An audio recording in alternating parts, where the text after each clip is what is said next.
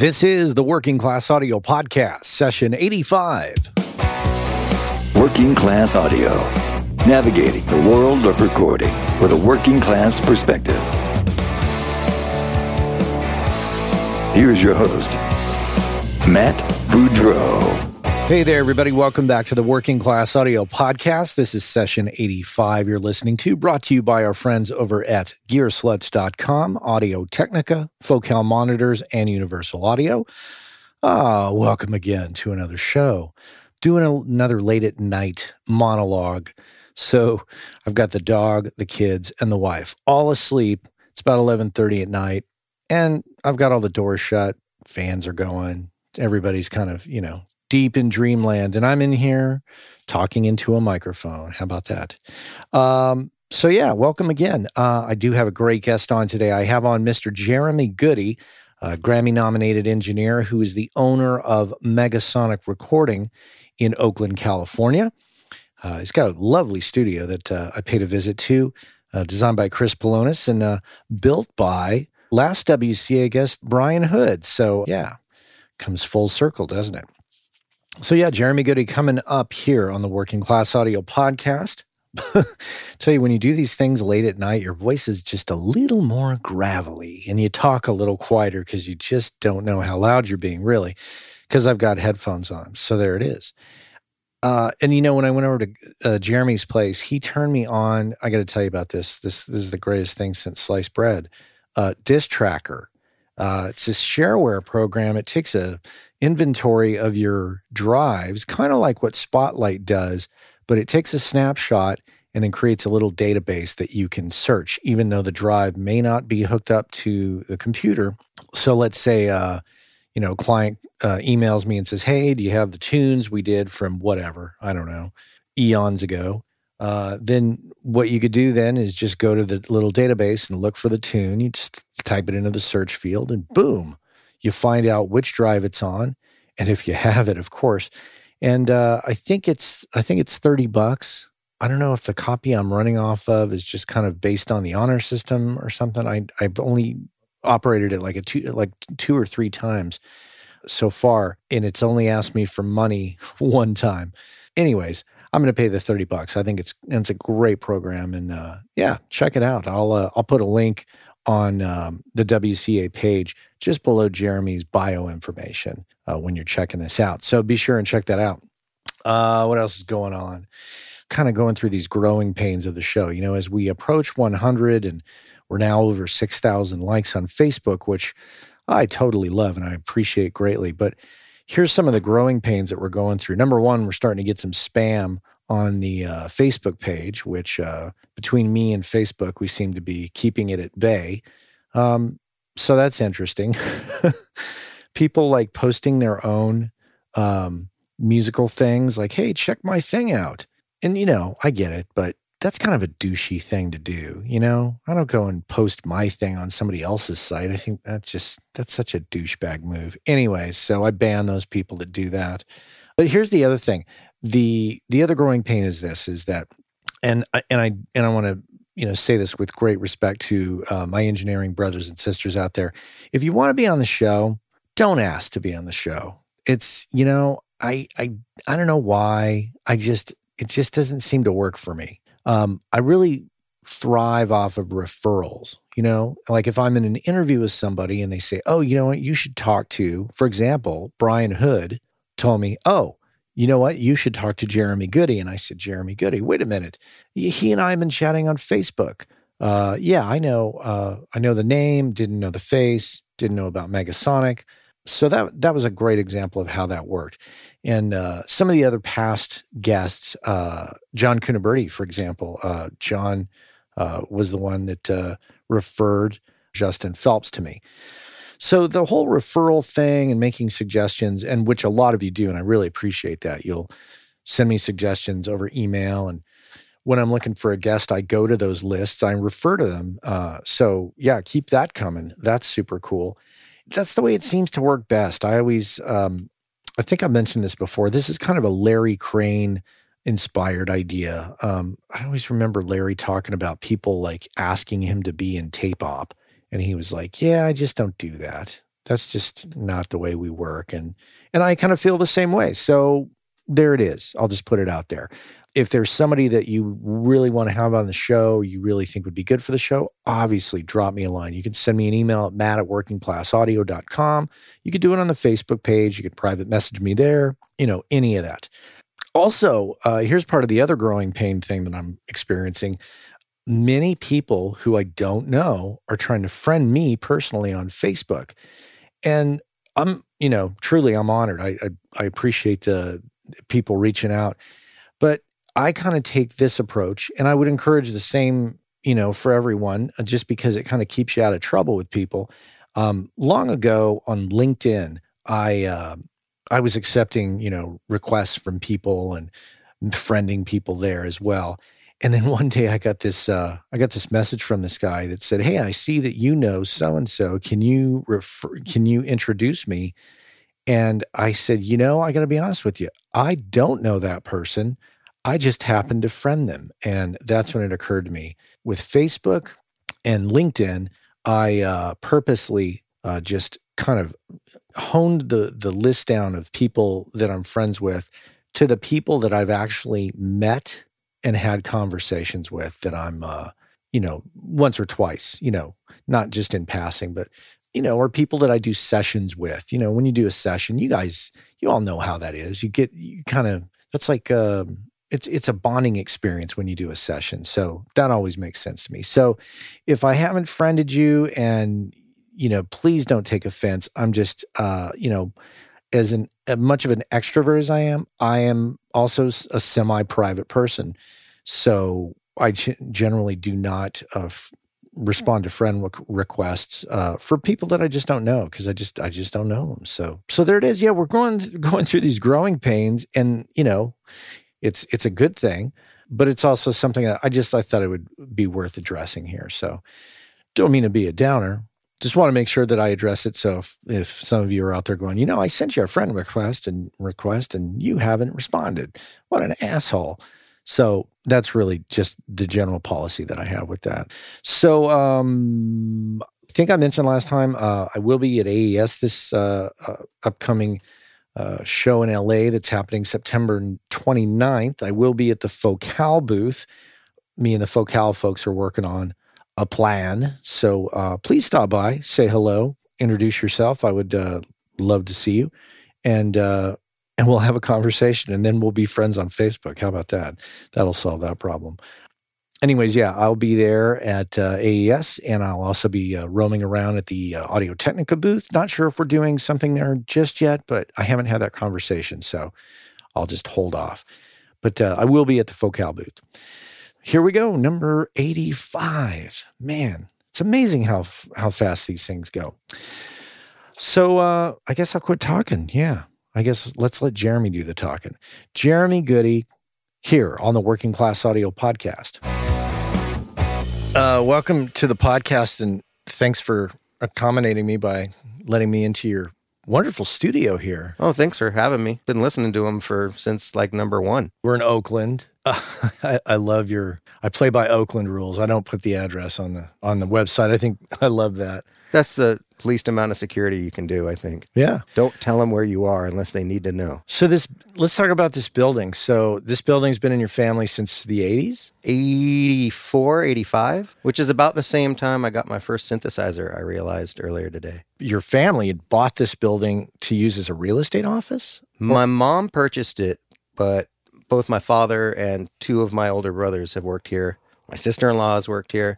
We've used it for lots of different stuff over the years. Okay. So it's always been a business? It's always been a business. And before she bought it, it was a business as well. It looks like a house. It totally looks like a house. Yeah, it's really surprising when you go inside. Your neighbors are really quiet across the street. They're all dead. Yeah. Yeah, we're right down the street from the cemetery. Yeah. Which is, perfect for me. So this control room that we're in, what would you say these dimensions are? 20-something by 18-something. Okay. It's on the website. I'd have to look it up. Okay. And you got a live room? Similarly sized. And you have an ISO room next to that, a little smaller. Mm-hmm. You got a lobby. There's like the airlock kind of storage zone that also has mic ties in there. Yeah. So how many square feet is this property? 1,500 maybe. Okay. A little bit less than that, 1,600. Ceilings aren't low, but they're not high. There's a truss ceiling as the design of the building, so there's nothing we could have done to raise the ceiling at all. So we worked with, what's here. A lot more trapping, basically, and a lot more diffusion and stuff on the ceiling to kind of get that boundary away from you and the mics a little bit. Then you can hear just how quiet it is. I can hear the slight ringing in my ears from playing drums last night. Yours is only slight. That's good. Oh, Because yeah. mine's, It's kind of faint, but I can, it's very quiet in this room, and I'll take some pictures and as like some bonus content to post on the website. So if you're listening and you're curious what kind of room we're in, you can see it. So I know your name because for a number of reasons. Brian Hood spoke very highly of you, and I love referrals. I've been getting a lot of people actually asking to be on the podcast. I could see why you would ask. I totally get it. And I'm not offended by that, but I kind of do a policy of not responding it's to a little that. presumptuous to invite yourself onto a broadcast of some sort. Yeah, it can be. And some people are anxious because they're trying to promote something, and I get it. Oh, yeah, sure. And I get it. But I like doing the referral thing. And when Brian mentioned you, I was like, that's funny. Like, I talk with Jeremy on Facebook about the show, and he has recommendations for me. And so I was like, sure, I think we should check that out. And your location was lovely because Yeah, it was you're a short right through distance. the tunnel there. Yeah, it was a quick drive over here. Let's go back in time a bit. What's beyond like, and I'm not trying to demean your early stories, but like beyond like, the very typical upbringing of exposure to audio, do you have a point in time at which it was clear to you that audio was the path? Pretty early on, really early on, actually. I think when I was a lot younger and playing music, starting 5th grade, whatever, at some point I got the idea that musician was what I wanted to do. And then the more experience I got with playing music for a living, I realized that wasn't really something I wanted to do all the time. And I figured anything having to do with sound, ultimately I would be happy with. That was probably around 8th grade, freshman year in high school. It's like, okay, this music thing, little bit of a long shot, kind of painful to do it. But, I'd already been playing with synthesizers and whatnot and sequencers on an Apple II Plus on my older brother's computer with like glass tracks. I don't know if you remember glass track. That was great. Little empty box that would turn dark if you had stuff in there. Oh, empty box. Oh, now there's stuff in there.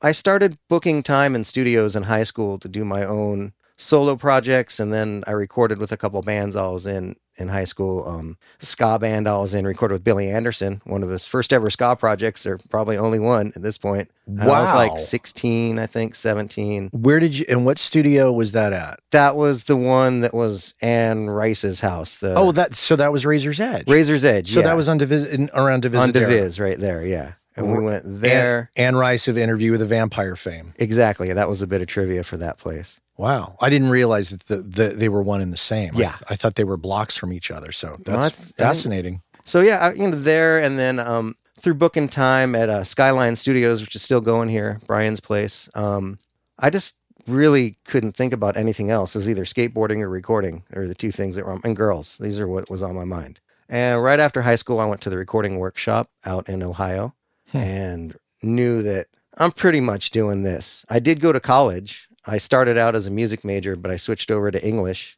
And the whole time in college, I was recording, basically. And I missed classes because I'd have all-night sessions, that kind of thing. I had a teacher approach me about my drug problem he thought I had because I kept falling asleep in his class. But it was Wednesday mornings, American Lit, 8 a.m. kind of thing. And, I was sleeping through it because I'd be recording on a Tuesday night. And regardless of whether or not you're recording, American literature at 8 a.m. is just, come on. And certain rooms, if you're just in them, they're going to put you to sleep. I don't know if it's the airflow or the way that sun hits it. Yeah. Anyway, so, my freshman year in college, I went down to San Diego and I was hanging out at the college radio station down there. On the bulletin board, there was a job audio engineer wanted. And I just come from the recording workshop. I was like, well, I'm an audio engineer. So I decided to call the guy, and I went to his house. He had a home studio, an 8-track reel-to-reel studio. He was doing like radio commercials for like San Diego Blind and Shade Company, that kind of stuff. And he needed a guy to edit his various takes together and splice them together and get them to the Amtrak station, run off duplicates to 1/4-inch reels and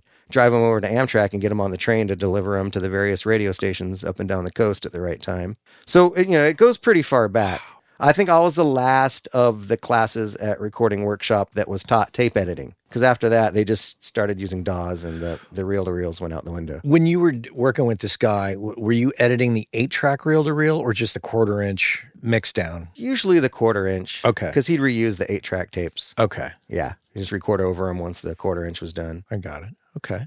And then I came back up here. I did a year's worth of time in San Diego and realized I wasn't really feeling Southern California so much. Came back to the Bay Area, bumped into Brian from Skyline again. I was working at a video store, trying to figure out, I had gear in my parents' basement at that point, in the garage. What's Brian's last name? Matheson. Brian Matheson. Okay. Is it his birthday today? It's a happy birthday, Brian. Happy birthday, Brian. Yeah, I saw on Facebook. It's your birthday. And told Brian what I was up to, working at this video shop and trying to figure out what to do with my gear. I was thinking of maybe renting a place, putting my gear there and doing enough sessions every month to sort of cover the rent of the place. So I'd have my own place to go to.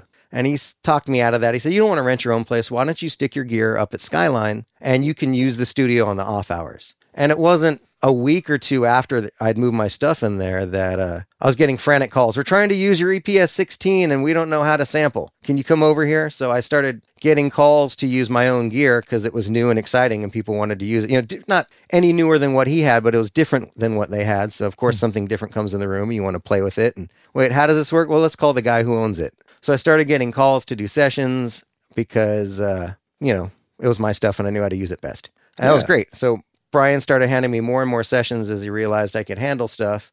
And then he decided to move out of the location of Skyline up in the hills in someone's basement of a house to a proper commercial facility down by where Leo's was, right behind Leo's on 55th and Telegraph in Oakland, which it's still there. I really got my feet wet in construction. That was the first time I'd ever handled a skill saw before. I learned from Gary Kryman, I think. Gary Kryman, who's been working on the console over at Tiny Telephone. Yeah. He did all the patching at Skyline, and I learned how to properly solder and lay out a patch bay. I learned a lot from that whole summer. From there, I started working at Skyline as, staff engineer and a little bit of studio management, that kind of thing, balancing whatever tasks needed to happen. I've been pretty obsessed with this stuff at that point for, 7 years, that kind of thing, 6 or 7 years since high school. And then this was a year or two after high school. And then a guy I was playing in a band with, the drummer, said, hey, my friend's dad owns a studio in Berkeley and they're looking for an assistant. Maybe that's something you want to look into.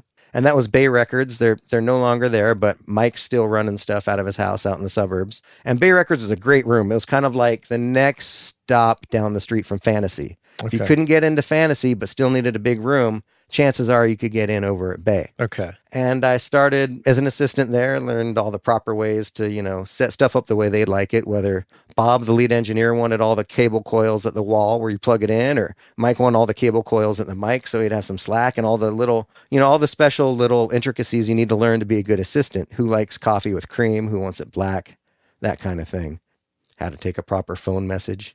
Important stuff. Still recording on my own, still working at Skyline, kind of working at both studios at the same time. Skyline was mostly electronic stuff for me at that point, mostly hip hop, Bay Area hip hop, and some folks, like E40 and stuff like that. Nice, good hip hop music. Oakland has no shortage of good rappers, so I learned a lot there. Most definitely. Yeah, I learned how to get as much 60 cycle as you could out of a speaker without blowing it. Well, making it fart a little bit, maybe. Young, enthusiastic.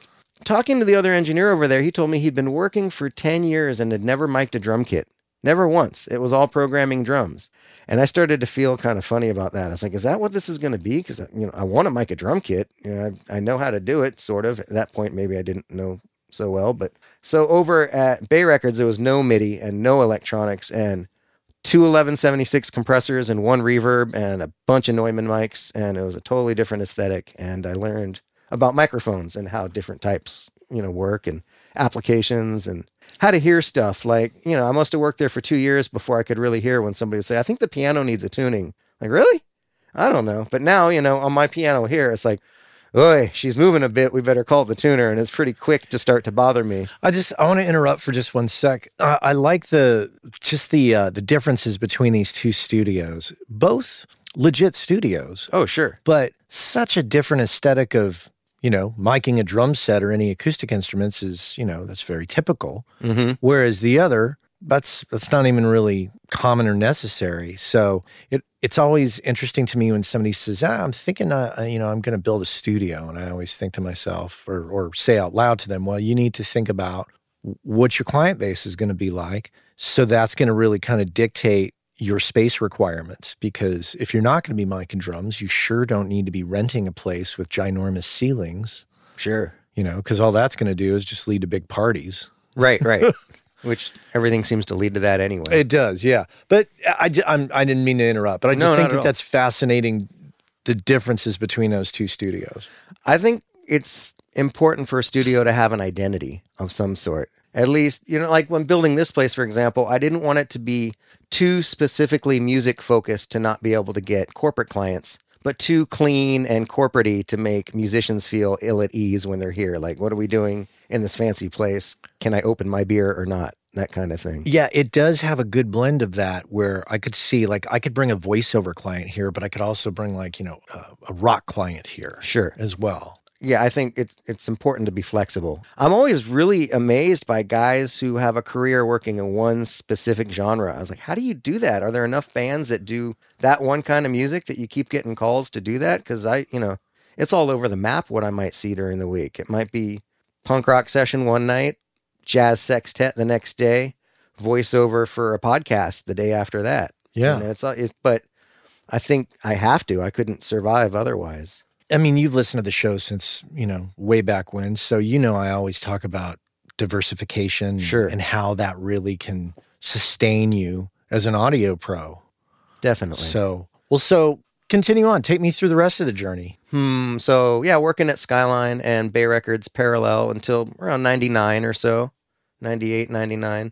I was able to get more engineering work instead of assisting work at Bay fairly quickly because a friend's band got a budget to do an album and asked me to record it. And we decided to go to Bay. And we kept the place booked out for a few weeks. And as a studio owner, Mike's happy to see that. Oh, the engineer's bringing in the 3-week block out. This is great. You're no longer an assistant. You're an engineer. And then the other engineer is kind of happy because maybe there's certain gigs he doesn't want to do. Like, I think if you have an acoustic piano, you tend to get a lot of stuff that requires a piano, like audition tapes for colleges, recitals, that kind of thing.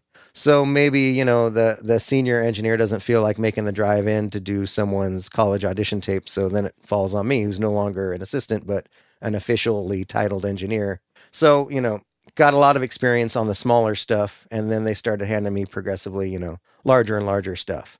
So, up to the point where, like, when this studio was getting built in 2007, the day the drywall showed up, I got a text from Brian, hey, all the drywall's here, we're going to get going. And I was looking at a 35-piece jazz orchestra on the other side of the glass and just smiling. Like, A, I was on a great session with great musicians, and B, I didn't have to do any damn drywall. And I was like, great, the studio's getting built, and I'm not doing any drywall. Brian Hood was at the helm. Brian Hood was at the helm, yeah. I did stuff all the insulation in this place. I'm pretty proud of that. I got pretty dusty doing that. But yeah. Lost a few years of your life. No, cotton. Oh, if anybody's building, go for the recycled cotton insulation. You don't need fiberglass in your life. Yeah, I did that in San Francisco. And just a quick story. It was, I can't remember what the proper, there's a brand name. UltraTouch is the kind of the main one. UltraTouch, okay. I drove across the Golden Gate Bridge to someplace in Marin to buy the stuff. I'd purchased it,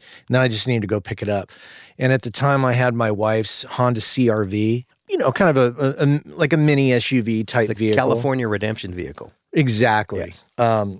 Anyway, so I drive over there with my friend Rob, and we go to pick the stuff up. There was so much of it that we had to strap a few packs to the roof. Oh, nice. And the wind was just howling on the bridge. So on the way back, we both had our hands up on the roof because this shit was going to fly off if we didn't. It was a harrowing experience. Like the whole car is packed. You can't see anywhere except in front of you. And the stuff on the roof is ready to fly off. Anyhow. Totally worth it. There's my quick story. Yeah. But didn't have to breathe in the fiberglass, stuff. So Ultra Touch. Yeah. Ultra Touch. There we go. That's the brand. Cotton, recycled denim jeans, right? Yeah, you can see pieces of jeans in there when you're looking at it, like threads, red thread, and it's interesting. Huh. But it does give you kind of like Smurf boogers. You blow your nose after installing that stuff, and it's coming out blue. Smurf boogers. Yeah, there that's what we were calling them. Okay, so this is getting built. You're on a great session. Brian Hood's running the show. Tell me more about that process. Building this place? Yeah. Tell me about and I don't want to dig into your financial life, but just give me some sense of like costs, general costs and things that other studio owners can think about that you went through, some of the lessons you learned along the way of building this place, and maybe some either regrets or things that you did on the positive side that you're really happy that you did. I'm really happy I hired Polonis. I hired Chris Polonis to do the design work. I got him at a good time in his workflow. Mm-hmm. While I was working at Bay Records, I lived in a warehouse over 24th Peralta, over like a Lone Star cement factory. It was right across the street. So the front part of my house kind of looked like a beach, really, because there's so much cement dust in there. And pet the cat and clouds of dust would come off of him. And that was a big space. That was like 3,000 square foot warehouse. Not super tall ceilings because we were squeezed between floors. So it was about the same as here, about 9-foot ceilings. And I built a small 10 by 10 pad there that was on rubber, and none of the walls were touching anything there. So I could at least do like quiet stuff in a small area if I had to, while the cement factory was going on across the street. But pretty much I did loud stuff and mixing there. That was probably iteration, 10 or so. Before that, I had also, concurrent with working at Bay Records, I had built out the Studio B there. The back of the building had been kind of storage and underutilized, so I cleared it with Mike to put in a wall and a window, and I put my Series 65 back there and a bunch of other stuff I had at the time, and ran the B room for a long time, then moved everything to the warehouse. We had a plumbing problem in the B room that caused a wall to collapse. There was a slow leak, not in one of the walls I built, thank you, so it wasn't my fault. But it forced me to move while we figured out what to do back there, because it was kind of uninhabitable because of like mold issues. But oh man, okay. Yeah, mold can mess you up. Don't mess with the mold. Don't mess with the mold.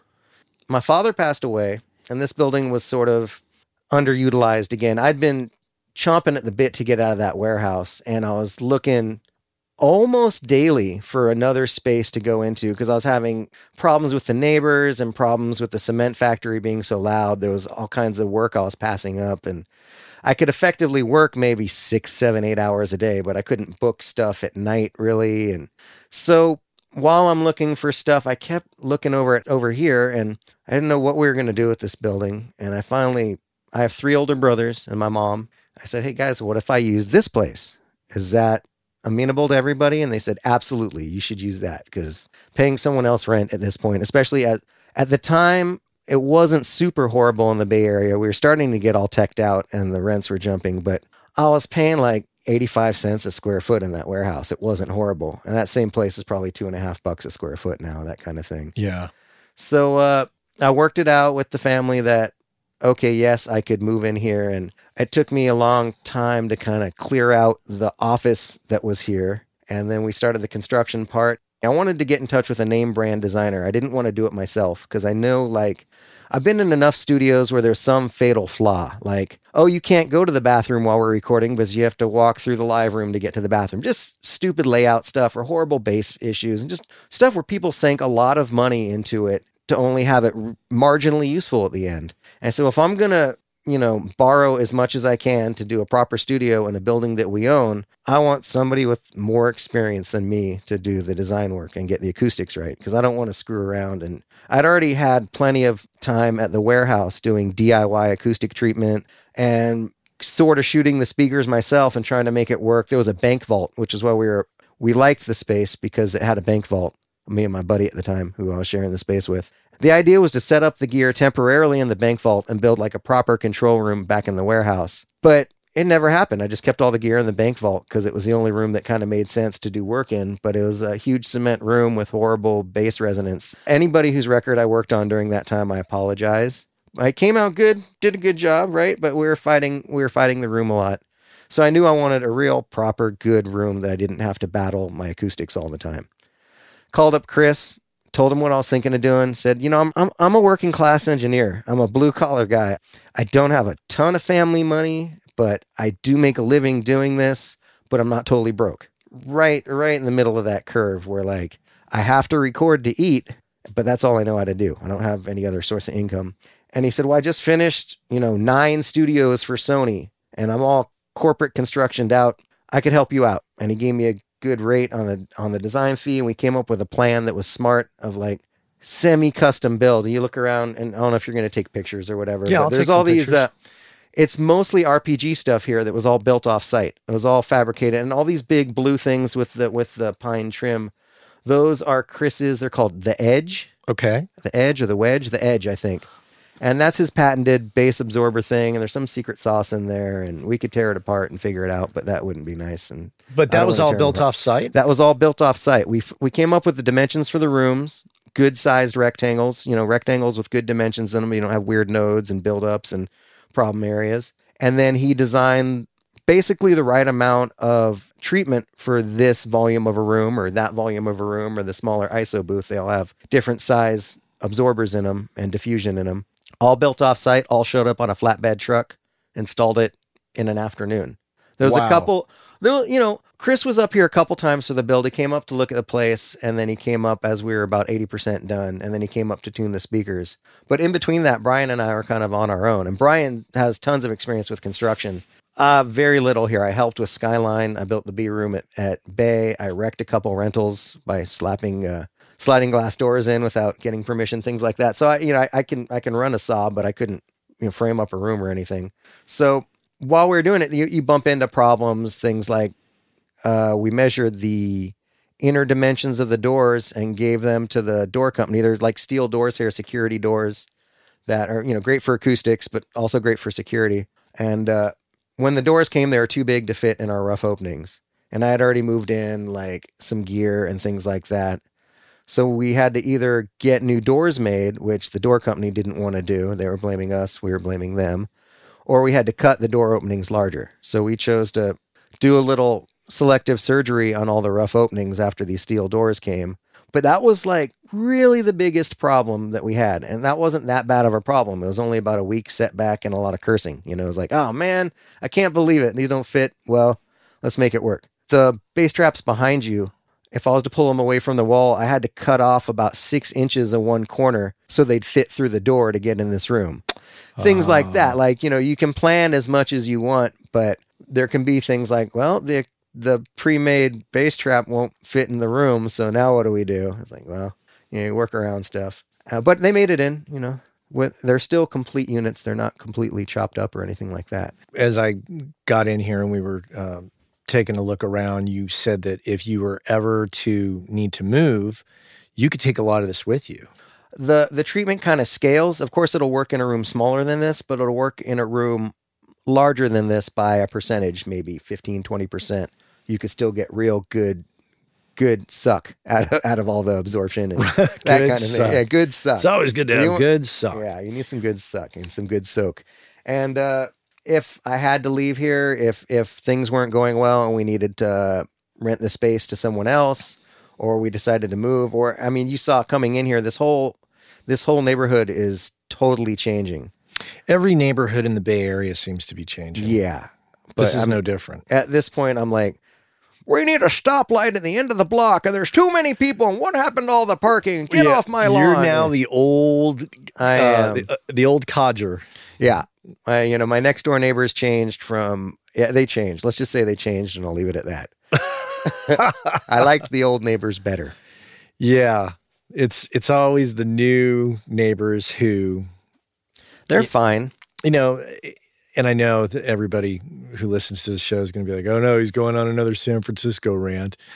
But, one of the things that just continually pisses me off is people who come to the Bay Area for a job, they move into a neighborhood where there's a club, and they moved next door to the club, knowing there's a club there. And then they have the fucking balls to complain about the noise from the club and then ultimately rally all their buddies and get the club shut down. So many times. So we're even over here in the East Bay, which is, it's moving almost as quick as San Francisco, but not quite as bad. I don't know if I'd be doing this in a rental at this point. I might be doing something else. This would be pretty ambitious for a rental. Yeah, it's a pretty big space. And the warehouse that I had before this was pretty big, but it was way different. It was, like I said, it was across from a cement factory, and cops are chasing people across our roof from time to time. Things happened there. In the time I've been here, it's very pleasant. It's very quiet.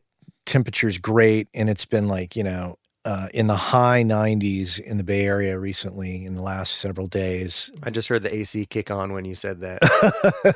Yeah, it's very pleasant in here. So you've done an outstanding job, and hats off to Brian Hood and Chris Polonis as well for their work. It's really good.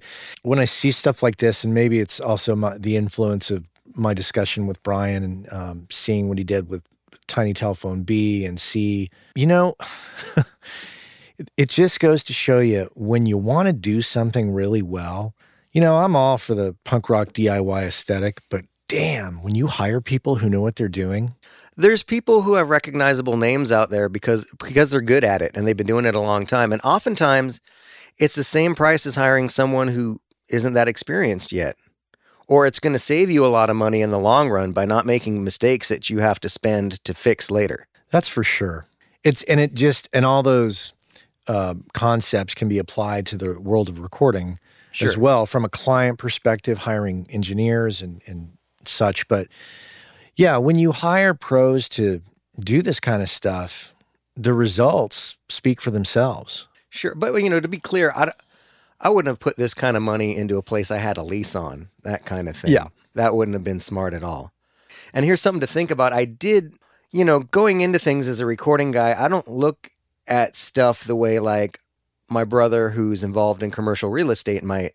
I said, hey, when I was going to take over that warehouse space, he said, well, negotiate some rent for him for all the work you're going to do in there. Because I had planned to build a couple bedrooms, and we were going to do that control room, but bailed out ultimately. But we definitely built 3 different rooms in that place, and it cost us time and money. And that was the only job I foremaned on, and it's still standing, I think. So I did a good job.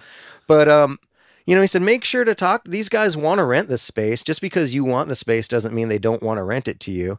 So I managed to negotiate like 4 months of free rent out of that place at like $16.50 or something a month at the time. Said, if you're clear and professional, and I presented them with the plan of what we wanted to do and the budget that we had to do it. And I said, these are the improvements. Can you give me some sort of rental credit for tenant improvements? And they were happy to do that. And it's really common. I think Brian at Skyline did the same thing when he moved in. It's like, look, we're going to make this space a lot better for you. We're going to do it properly. We're not going to half-ass it.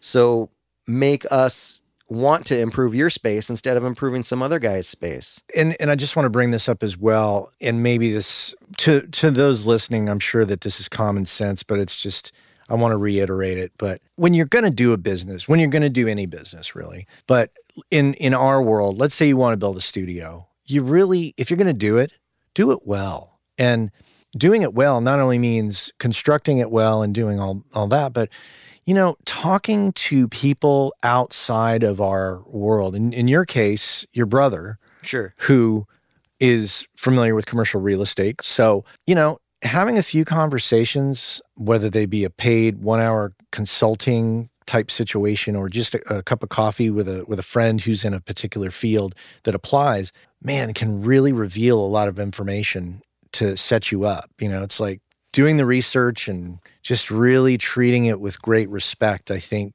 if you're going to build a studio, like if I were to build a studio today, which I don't think I'm going to do that, I think I would really put a lot more time and research into doing it and then bring all my past sins with me to the table to go, okay, what do I not want to do? How do I not want to goof this up?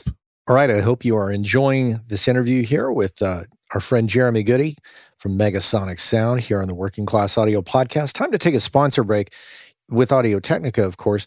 And I want to point out, maybe you're a new listener, maybe you haven't been around that long. I want to point out to you that on the workingclassaudio.com website, that's right, there is a website. It's not just on iTunes. So if you haven't been there, head over there and take a look at, I'm over there now. If you go under the logo, there's 4 tabs there. And if you go to the far right one, I'm going there now, WCA bonus content. If you scroll to the very bottom there, WCA Audio-Technica mic samples. Old listeners will be familiar with this, but new listeners, if you haven't checked that out, and even new old listeners who haven't checked it out yet, I encourage you to go over there because in 2 different sessions, I went over to Bird and Egg Studios with Nina Michella, who's been on the show. We took some samples, and in the first one that's listed there, we met up and we recorded some samples of 3 different large diaphragm mics in 3 different price points, the AT2035, the 4047, and the 5040. Those samples are up there for you to compare and contrast. And then we did a series of 40 series mic samples featuring the 4033, the 4047, the 4060, and the 4080, all on various things. There's some vocal samples and some guitar samples. So check those out, see what you think. It's a really great way to just kind of get a sense of what some of those mics sound like, because Audio-Technica has a great selection of mics, but there's many choices, and sometimes it's hard to know what direction you want to go into. But when you hear some of these samples, you might think, oh, okay, that's something that I want to add to my toolbox. So be sure and check that out. That's under the WCA Audio-Technica mic samples are under the WCA bonus content on the page. Well, let's get back into it. Let's talk some more with Jeremy Goody here on the Working Class Audio podcast. This is one of the things I always ask on the show. What's your financial philosophy with regards to your gear, your studio, your future retirement, any of that? Like, do you have a plan or do you not have a plan? I sort of have a plan, but not completely. I mean, I don't hope to retire, to be honest. I've been doing this since I was a little kid, and I hope to do it until I can't hear anymore. I learned from Mike at Bay Records. I don't know if people agree with this, and I don't even know if I agree with it yet, but it's definitely stuck in my head. He said the recording studio business is secretly the real estate business. It's like, explain that. He said, well, if you can afford to buy a piece of property, good luck in the Bay Area in 2000, whatever we're in, 16. Mm-hmm. But if you can buy the property and then make records there for long enough for the property to appreciate, your profit is when you stop making records and you sell the property to someone else. If you can build a nice studio and operate it for 15, 20 years and then sell the studio or the building to another guy, that's sort of your retirement nut. Because really, and especially now, there aren't budgets that are going to allow you to sock away a whole lot of savings unless you're really, really frugal with how you live. And I'm not. I'm pretty sloppy with how I spend my money. It's not necessarily smart, but it's who I am, and I've come to expect that, and I've been trying to change it. I'm a lot better with my gear purchasing now than I was, say, 10 years ago. And that might be because after you've, used 20 different mics on a snare drum and you make it to the end product, you realize a snare drum's a snare drum's a snare drum, and what mic you use does have an effect, but there's no one microphone that's going to change anything for you. And they're all just tools, and I've learned a lot better not to listen to the gear as much, but as what the gear is being used for. If, great microphone, cool, but what's the singer doing on the other side of the microphone? Because, I can have another great microphone just as great as this one, or just as rotten as it. That what equipment you're using matters a whole lot less than what you're using it for. So it's made it a little easier for me to not lust after gear and not want to hear that compressor and see if its attack and release are going to be magical compared to some other compressor, that kind of thing. And I try to have, at least as far as gear here in the studio, I try to have the basic mechanics of the different types of gear you're going to have in the studio covered. Mm-hmm. There's a VCA compressor. There's FET compression. There's opto compression. There's Vari-Mu compression. There's not a million channels of each because I can't afford the space, or, I don't have the money to get that kind of stuff. But should you need that type of compressor, it's here. Same thing with the preamps. If you look over there, there's some transformerless pre's. There's a bunch of big transformer pre's. There's some tube pre's. There's the different types of preamps you're going to need to get different types of sounds. And this is very important. I really like that you mentioned this. Instead of, like you mentioned, the different types of compressors, I love that. FET, VCA, Varimu, and Opto. And then the different types of mic pre's. I think that, I don't know if everybody thinks like that, but now that you say it, I realize, oh yeah, well, of course. Well, if you're going to cook a meal, you want ingredients. So you need the various, I don't need 4 chickens, but if I want to cook a chicken, I need a chicken. So if you want the sound of a tube mic through a tube preamp, which sometimes I do, but anyway, you got to have that stuff on hand. Less and less have I felt the need to have more of that stuff on hand. Like, what good would another 4 mic preamps do for me, except for being another decision I have to make at tracking. Like right now I have 6 channels of that Wonder. I know what that Wonder stuff sounds like. I got those 6 tube channels of the Sebitron and the Telefunkens. I know what they sound like. I don't have to think, which one of these preamps am I going to use on, like, you see people with like a 500 series rack with 20 different options of something that does the same task. It's like, well, at one point, are you just kind of like sampling wine instead of recording? Like, you know what I mean? It's like, oh, yes, that does have a slightly extended top end. That's delicious. That's not going to get you anywhere. It's useless. Right. And, it's nice to have good equipment. I think you need solid workhorse equipment. It's nice to have esoteric stuff, but it's not necessary, and it's esoteric. It's expensive, and it's the creme de la creme, but it's that last 15%, with a car, with home building, with anything, to go from something that serves you well and is solid to something that is truly outstanding. It's a lot of money change, and it's very little performance change. I can get down the road in my Ford, or I can get down the road in a Porsche, Yeah. So... Oh, yeah. The Porsche is nice. Yeah. Oh, I mean, living in the Bay Area, I see a lot of very incredible cars, but man, I'm super happy with my CRV, my Honda. Yeah, that's a solid car. Anyways, I think our point is made, but wow, that's a powerful message there. I really like that. The different types of compressors to address those different tonalities, the different types of mic pre's. And microphones for sure. Okay. Yeah. And like I'm babysitting, like any studio, it's, there's a lot of my equipment here, but there's lots of other people's equipment here too. I'm babysitting gear. I'm babysitting it. And it took me a long time to use other people's equipment in my own place, because I've seen other studios where they've traded out studio time enough. Though, like a lot of studios, like for example, when I first started with Brian, leave your gear here. You can have access to the studio, and a lot of people do that. It's a really common thing. I think even Brian Hood mentioned it on your guys' interview. Yes. His mic preamps are there, and I have some of his 452s and a Blueberry mic, and in return, he comes and records. So there's a lot of gear here that, like, for a minute there, I have a pair of these RCA 77 ribbon mics. I do a lot of jazz, a lot of horns. Yeah. So those come in really handy. And recently, Mike was thinking, I might get rid of the RCA 77s. I need to use money for other stuff. And I started to panic. Uh-oh, the 77s are going away. What am I going to do for a ribbon mic? I found one on eBay one weekend that, I'll get it. It's a few $100. Check out a $300 ribbon mic and see if I like it or not. I used it a couple times. Luckily, Mike decided not to sell the RCAs, so I still have them here. Yay. But the $300 mic, it's cool. It's all right. It works, but it's not like I'm excited to use it. So now I kind of so gear acquisition. I can't go in any more debt. I maximized. I got a couple loans to build this place.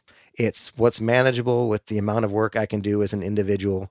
I do rent the place out to other engineers, but mostly it's me using it. So I'm at a point where I'm not spending any money on anything unless I absolutely need it.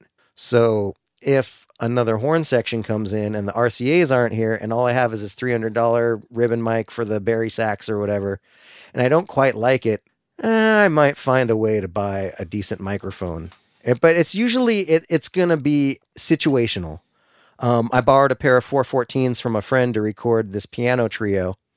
The 414s went away. The trio wanted to come back and do some overdubs, but his mics were in New York with him on a recording session. So I had to jump on eBay and spend my lunch money to get a pair of 414s to match the previous session.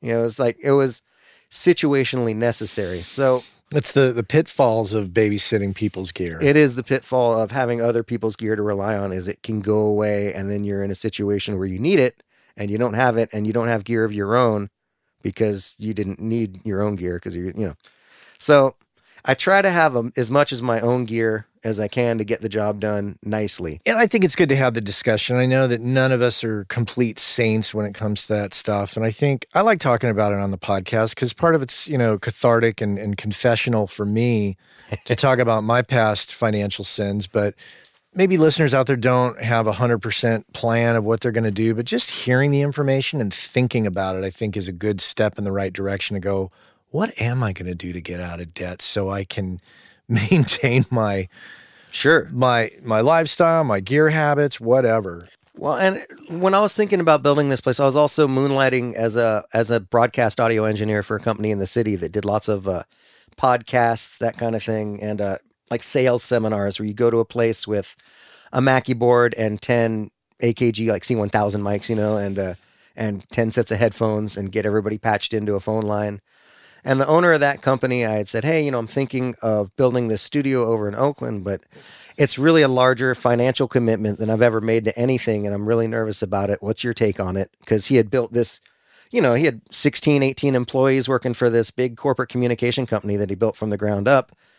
And he said, could you sleep at night owing $1 million? And I said, yeah, like a baby. I don't care. And he said, then you're a businessman. Don't even worry about it. So that was kind of the last blessing I needed was, well, if you're okay with owing someone money and it doesn't affect you negatively, then it's not necessarily the worst thing to have a bunch of debt. Do you have kids? I have no kids. Like if I didn't have kids, I think I'd be a lot more cavalier about it. Sure. And I think it'd be a little more adventurous. I got to be a little more... Those with kids, as you would expect, have to be a little more cautious about it. But and that's been a discussion at our house too, because we've been together for a long time and married for a while, and we're not getting any younger. And do we want kids or not? And it's like, well, I don't feel. First of all, I still feel like I'm 12 years old, and how could I possibly be a father? Yeah, I will tell you this, as having gone through that transition, it changes the focus of your life. It's no longer all about you. And if you can stomach that, then great. Having kids is not for everybody. I love my kids, and I wouldn't go back to not having kids for anything. But and here's the bonus of that. Even though it's not about you, it really changes the focus of what you're doing. Sure. So it makes you. And I'm not saying that the way you're running is derelict in any way, but for me, it really has forced me to get my shit together. And I'm a little bit of a late bloomer. I should have got my shit together a long time ago when the kids were a lot younger, but I'm just now coming around, and this podcast and everybody tolerating listening to me ask these questions is this has been part of that process for me. Sure, that makes sense. Yeah. So yeah, we don't have kids, and we're both pretty selfish people, I think, as far as we're both really into the stuff that we do. Mm-hmm. And there's nothing wrong. There's nothing wrong with that. And I'll pull all-nighters here. For a while, I was assigning myself at least one all-nighter a month. Like, look, you have this place, use the place. Like, don't forget to use the place. Even if it's like, working for other people is one thing, but making my own music and expressing myself is something I've always done, and sort of how I got into all this stuff. So I try to come here and at least do some writing. So having kids would really hinder that. My all-nighters would probably disappear, that kind of stuff. That's for sure. So it's all, what's important to you. And maybe that will become more important to me in the future, and I'll want to focus on that more than I do right now. But right now, making records and making music is pretty much the most important thing I do. What's the arrangement long-term? Your family has equity in this building. Sure. Okay. So do you have to pay rent? I cover all the costs with keeping the building going and property taxes, that kind of thing. Okay. So it's no burden on them. It's no burden on them. But what if the pipe leading out to the sewer needed to be replaced? Is that on you? That's on me. Okay. And hopefully that won't happen. Maintenance and wear and tear is on you. Maintenance, wear and tear, any emergency. If the air conditioner decides to go, it's up to me to get it fixed or replace it. Okay. But you didn't have to buy the building. You were able to just allocate your money towards Pelonis and Hood And the materials. and the materials, and that's what you spent your money on. So that makes sense. Yeah. Okay. It's all kind of, it times out perfectly. Like what I've been paying off is pretty much exactly what it cost. Most of the gear I already owned and I'd already paid off 3 or 4 times. You know how it is with credit cards. Like, yeah. This $600 mic cost me $1,400, but whatever. I've been using it, I haggled for the price, but ultimately I'm going to pay more for it on the credit card. Yeah. Ridiculous. I mean, credit cards are really stupid, but they are a pretty useful tool if you're responsible with it, or if you, as best you can be, but like, for example, the M88 that I've been using in kick drum forever, I got that, and like, I don't know, I can't even remember when I got that. It was a Cars Get Crushed record, and they broke up before 2000. It was like 95 or something like that. The Buyer M88. Yeah. Just, a mic that I bought on a credit card in the 90s that I've been using since then. It's like, well, I must have paid it off around there sometime, but it's this nebulous number, or this, if you could go and track every purchase you made on your credit card, from movie tickets down to microphones, and figure out how long it took you to pay off each one, your mind would explode, I think. Did you set up a corporation, or are you sole proprietor? Sole proprietor. Okay. Yeah. It costs a bunch of money for a corporation, and you have to do a bunch of extra work.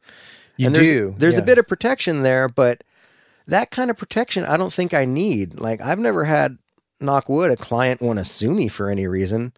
I've been caught in the middle of other studios and clients. I've been called by friends who work at studios like, hey man, there's a problem with this client. We lost all their stuff from this hard drive and they didn't have copies of it, and now they want to sue us for what they spent on recording. Can you come speak on our behalf as a studio owner that we're not responsible for their files? And I always say, nope, that's not my department. You are responsible for their files, in my opinion. And then I get a call 10 minutes later from a client. Hey, we worked together and I did some work at this studio and they lost all my files and I think I need to take them to court. And can you come testify on my behalf that they were responsible for my files? And it's like, nope, because you're responsible for your files. Ultimately, it would be on either side. I got kind of sidetracked here. I forgot what we were doing. This is fascinating. But as far as a corporation, you're offered a bit of protection. And I guess, if I was to default on a bunch of stuff, there'd be protection there. The corporation would be defaulting, not the person. Right. But I'm not a corporation, and I don't have a lot of love for corporate America. I'm an individual, so I do business that way. Okay. And so it's set up very simply.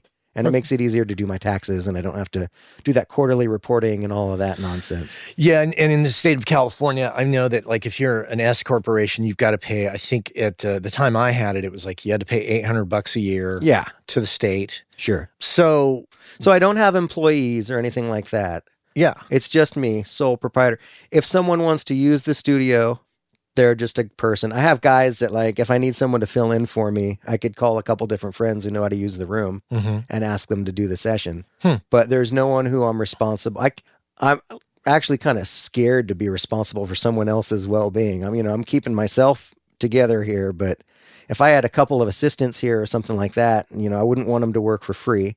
And, that greatly increases the overhead and the responsibility you have, sort of like having children, I suppose. So you could, like, you birthed a couple of recording assistants. Oh, crap. Right? Where are the kids? Hopefully they're coiling cables. No. Fortunately, they're at summer camp right now. I want to chase this concept down just really quickly. What is this? This is a common experience that you've encountered, or a one-off thing where a studio was being sued and for loss of files? And twice that I can think of. Wow. 2 different studios, about 3 years apart. Wow. Interesting. Yeah. And, your talks on the podcast about backing stuff up and that kind of thing. If you look, there's like that raw drive over there next to the other hard drives. That's the first. And I have everything backed up. I have 2 drives I use in the computer, one to record and one to back up to. And then all kinds of external drives to then further back up stuff once the project's done. And I bought one of those little external docks that you can stick raw drives in. It costs like $20. And I got my first 2 terabyte raw drive. It was like $60. And I cloned one of my first backups. I was like, because I've had problems too, where like a band I might have recorded, say 5 years ago, I had one backup drive die, and it was a really key one for me, where I lost like 5 or 6 really, solid records. And one band came looking for their backup because they didn't have theirs anymore, and I couldn't recall it. And I still feel bad. That was like a year ago. I was like, I want to be there. I want to have their record. In that case, did the drive just... it just wouldn't start up anymore. And it wasn't power supply. It wasn't a software thing I could fix. It just died. Wow. Or maybe, looking back, maybe if I had taken a different order of operations to try to fix it, I wouldn't have killed the data on there. Who knows, I know more about drive recovery now, having had a couple more die. I'm a big fan of not only local backups, but just a cloud backup solution just to kind of take the edge off. Yeah, and tertiary backup. Like, okay, you have all your files backed up. Now back up the backup, like you've been saying. I think you've been doing that recently too. Yeah, it's... it feels good, right? It feels a little bit better. Like, yeah, I feel empowered, and I also feel like when clients come, hunting and pecking for, in fact, I just had a client the other day. Hey, so the mixes you did like 6 months or a year ago, I need stems so I can, we're going to make some backing tracks for a live show. And I know I have it, which is really great. But of course I don't know exactly where it is. I got to go hunting. It's on one of the drives backed up, and it's in the cloud as well. But in backups and stuff, as far as mixes, if you're mixing analog too, I mean, just until recently, I've been using one of those Fulcrums, and I was doing a lot of outboard gear inserted, in Summit like that. And if I sold a compressor or an EQ, and then someone wanted to come and recall their mix, and it was going through some piece of gear that I don't have anymore, it's like, well, the short answer is I can't recall it exactly, but you don't want to hear the long answer. Like, yeah, it'll be the same mix, but it won't be exactly the same mix, but you don't want to see how the sausage is getting made. Just trust, So you got to be, once you have like your tool set, it's kind of a good idea to either hang on to that stuff or don't change it too much, because somebody might need that exact same, I sold that mic, or I sold, I wish we could come in and punch in the vocals on this one tune that we did last year. Oh, I don't have that vocal mic anymore. That can be problematic. Then again, you do what you can. Yeah, I mean, that's unavoidable unless a massive change or paradigm shift in what bands are willing to pay for and what engineers are willing to do. Mm-hmm. That's kind of inevitable. I mean, that's why I'm a big advocate of mixing in the box, because I can, even though I may switch computer systems, I still have that system. I still have the old system that this stuff that I just mentioned was mixed on, so I can pull it up. And so it's a no-brainer for me. And then it creates another income stream, because, I responded right up front and said, I don't know exactly where the stuff is. I do have it. I just need to hunt it down. And then I say, and I'll let you know what the time factor is going to be in the cost, which will be minimal, because all I got to do is pull it up, create some stems, and spit it out. Oh, it's a lot quicker too, and cheaper if it's all internal, because you don't have to bring everything. I've been using like a flip cam over the years to videotape all my gear. I used to do that. I save that video and watch the video to see how the mix was set up. That's 15 minutes. You know what I mean? To set all the knobs to the right spot. But if you just open it up and everything's good to go, assuming all your plugins are current, that kind of thing, 10 minutes and you're done. What are you looking like booking wise? Are you solid? Are you just going through peaks and valleys like many others, or are you pretty booked? Fairly consistent. I mean, I've been able to say to people who want to book time a couple weeks out. And I have stuff to keep me busy for, most of a month. Whether it's, tracking sessions coming in at a scheduled time, or an album I'm mixing on my own that I might have like negotiated a flat fee to mix a record, or a per song fee, or maybe I'll keep track of the hours. It seems more and more people are getting comfortable with remote work. Not that I'm doing work for people from Boston or whatever, but I might have a musician come here and we'll work on the mix, and then I say, okay, let me work on this for a bit, and then I'll send you some references, and you check it out for a bit and get back to me with what we need to change. And we might do that 2-3 times before there's a reason for us to be in the same room and get down to the nitty gritty of, okay, let's sit next to each other now, and is 1 dB enough? 2 dB too much? That kind of stuff. So I try to schedule my work where if I don't have a tracking session in the calendar, I'll put in someone who I'm working on their project. If I'm working on Rico's record, Rico's going down on all my blank days until tracking sessions call and start asking me about time. And then, well, I have this day set aside to mix, but I could use that for your tracking just to make sure I have those mix days still set aside somewhere on the calendar. So people's projects that aren't necessarily bound by time, that are just as you get to it, mix my album, as you get to it, master my record, that kind of thing. You really got to not bump all that stuff. You really got to put it on the calendar as like, okay, Monday from 10 till 2, I'm doing someone's master, even though they're not going to be around for it. I'm not going to book a voiceover session on Monday from 10 till 2. I'm going to do that master, even though they're not going to be around for it. You need to account for that time being blocked out, you know? So there's a roughing in of the calendar that happens every month where, okay, I got these 15 days booked to record this month, and I'm going to put the other 15 days in as mix dates. And okay, I got a few more days of recording. Let me get rid of a few of those mix dates. Okay, I should probably get out and exercise one of these days. Let me put that in. You got to schedule time for yourself too, especially if you're self-employed. You definitely need to like schedule some breathing room in there. I used to do work for a studio as a freelancer, and you'd call up and you could never get time in the studio. Oh, we're booked up for the next 2 months. It's like, really? You're really booked up for 2 solid months? I can't get this band in here for one Saturday? Well, I mean, okay, the next week is wide open. Well, how did you go from being booked for 2 months to a wide open week? Oh, well, he was a composer and he had that week set aside for his own personal projects. And he'd be loath to give up that time because that was his personal creative time at the studio. But then again, he needs the income. So, okay, my project's getting delayed another year or whatever it is, that kind of thing. You got to prioritize money coming in. You know, somebody pays you something up front to mix their album, or they're going to pay you at the end. You need to make sure you have money coming in to cover your expenses while you're doing this work. If they paid you $1,000, you spend all the money and then you haven't mixed their album, you got to figure out how to support yourself while you're mixing their album. Or if they're not going to pay you till you're done, you got to get that on the schedule and get it done. You can't halfway work at it because... I love being paid half up front, half upon completion because, you know, it just incentivizes you. It's like, well, if you want the other half of your money, you're going to have to finish this record. That's a classic agreement I think everybody comes to. I like that a lot. You know, there's a lot of stuff where I keep track of the hours and bill them for it, but I make sure if it's not 2 weeks, I bill every month.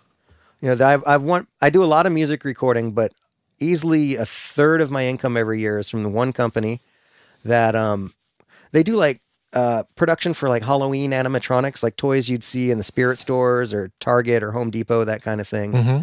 They keep me plenty busy, and all I do is I keep track of my hours and I submit a bill at the end of the month, and they want to know per project, how long did you spend on the Frankenstein? How long did you spend on Dracula? So they can work out their own costing. So I'm really clear. I usually just do it like an iCal at this point. In a calendar event, I'll say this company and hours for the month. And every time I go to work on their stuff, I'll put in the start time, stop time, and what projects I worked on. You know, whatever expenses, whether there's voice talent, I usually cover the cost of the voice talent, get reimbursed later, that kind of thing. How did you get that gig? Friend of a friend. Pretty much a month after I finished this place and opened up the doors, okay, I'm ready to actually do some work in here. Everything was built, wired, ready to go. Someone said, hey, I want you to meet a friend of mine at this company. They do really weird work, but I think it's right up your alley. And the first couple things I did with them took off really well, and they got reorders and good reviews and stuff. And so apparently, you know, I got a knack for making scary things. And now it's evolved where, at the time, it was sort of seasonal work, mm-hmm. a couple months at a time. And now it's pretty much every month I have some task list from them to do, whether it's little stuff, a few hours, or 45, 50, 60, 80 hours of work that month because they have a huge production run for sales seminar or something like that. We're about out of time. What your parting thoughts on your experience with the studio that you want to share, practical advice and or lessons learned? Keep it clean. Keep the studio clean? Keep the studio clean. You know, someone said you can really judge the quality of what kind of work someone's going to do by the quality of their surroundings. Now, you know, there's a flip side of that. There's the crazy mad scientists who everything's in disarray around them. But, you know, most people don't want to come into a shithole. They want to come into a place where they feel comfortable sitting down. It's not Sound City. You know, I don't have a giant Neve and the world's best drum rooms so you can pee in the corner and no one's going to care. It's got to be nice. It's got to be clean. Got to have a lot of personality and be pleasant to be around, but be efficient and professional. Yeah. Part of having my own place is really the flexibility of, if I know a sextet's going to be coming in at 10 in the morning on a Friday, I will try to not book any large tracking sessions before that, so I can get the live room set up the way I need it and get all the mics plugged in and tested. I might be ready to record a band 5 days before they get there, just because all my other work that week is mixing and I'm not going to be in the live room and I can leave all the stuff set up.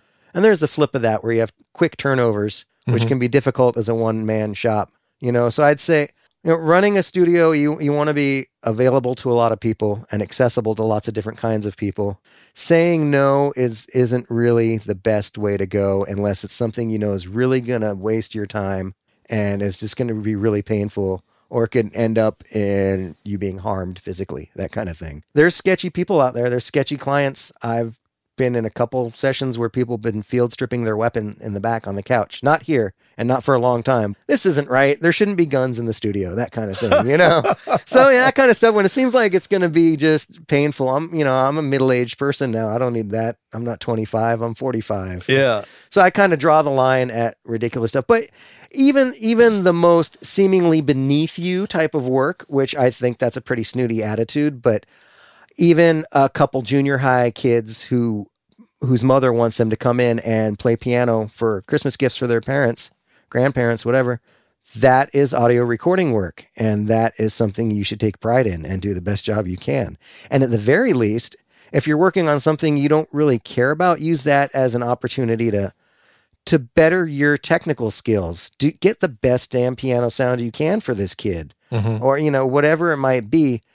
Put your heart into it, and people will definitely respond to that. Most of my work is repeat clientele or word of mouth in small musical circles around here. And it's nice to get phone calls from someone you've been admiring locally for years. Like, oh yeah, I'd love to do your record. I've been listening to you for 10 years, that kind of thing. It's so as long as you don't screw stuff up, which is key. Number one, don't screw stuff up. Be prepared, be nice. Know when to reel in your own personality. I've always been the class clown, and I'm a loudmouth.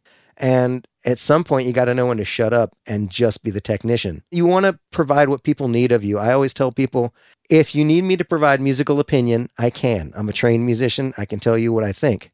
But I'm not going to tell you what I think without you wanting to know what I think. I've seen other engineers say stuff that have gotten them kicked off the gig just by, that was a great take.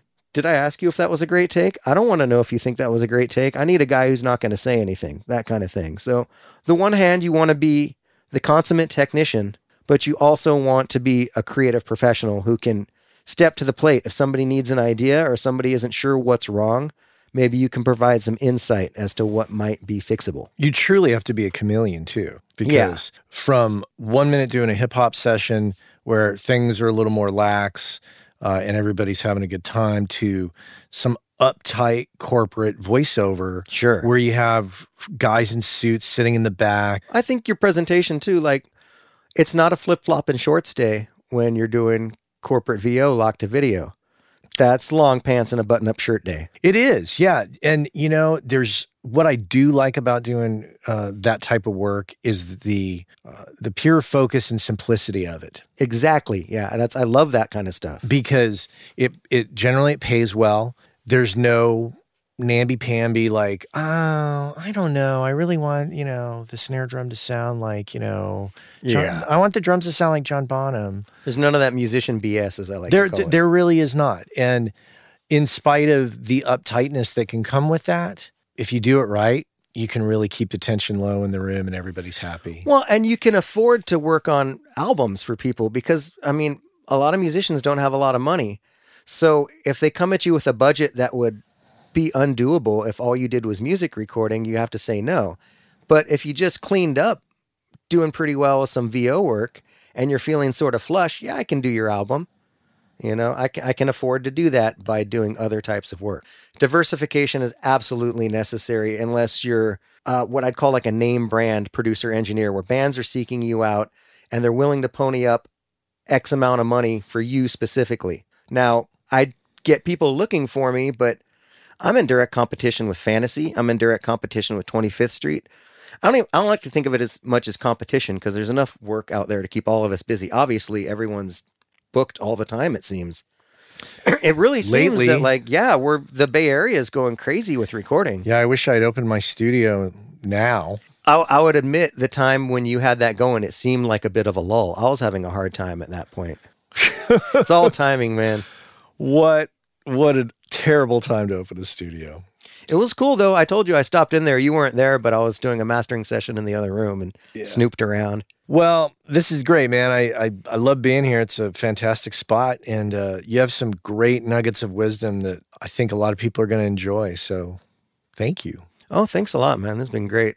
Thank Brian Hood for singing your praises, because it was like, oh, okay. I thank Hoodie for lots of stuff. He took me to my first baseball game last week. I've never been to one before. You're kidding. I grew up in a practice room. I don't know from sports. You grew up in the Bay Area, and that was your first baseball game? Baseball. I know. Well, I'm not a big sports fan either, but even I have been to A's and Giants games. Well, now I have, and I want to go back. My wife's really excited that I'm taking a late in life interest in sports. She's like all for it. Well, on that note, we'll call it a day. Thank you. Thanks. Okay. Jeremy Goody here on the Working Class Audio Podcast. Really enjoyed going over to his studio and hanging out. Great guy, great studio too. We are out of time, and of course, it's time to say thanks to everybody. I want to thank, of course, Cliff and Chuck and Cole, my compadres who helped make this podcast possible. And I also want to thank our sponsors, Gearslutz.com, Focal Monitors, Audio Technica, and Universal Audio. They make it possible, and you make it possible as well. I want to thank you. I really appreciate your time. Take care. Hey, I know many of you are aware of this, but for those of you that aren't aware, Working Class Audio sponsors the forum over at gearspace.com called Audio Life. And quite simply put, it's a place where audio professionals can go to talk with other audio professionals about things other than audio gear, including life hacks, work-life balance, health and hearing loss. You know, if you want to talk with other audio professionals who can identify with what your lifestyle is like and how it relates to things going on in the world outside of audio, this is a great place to go and check out. So head on over to gearspace.com, check out Audio Life, many of the same topics that we discuss here on the show on gearspace.com. So check that out.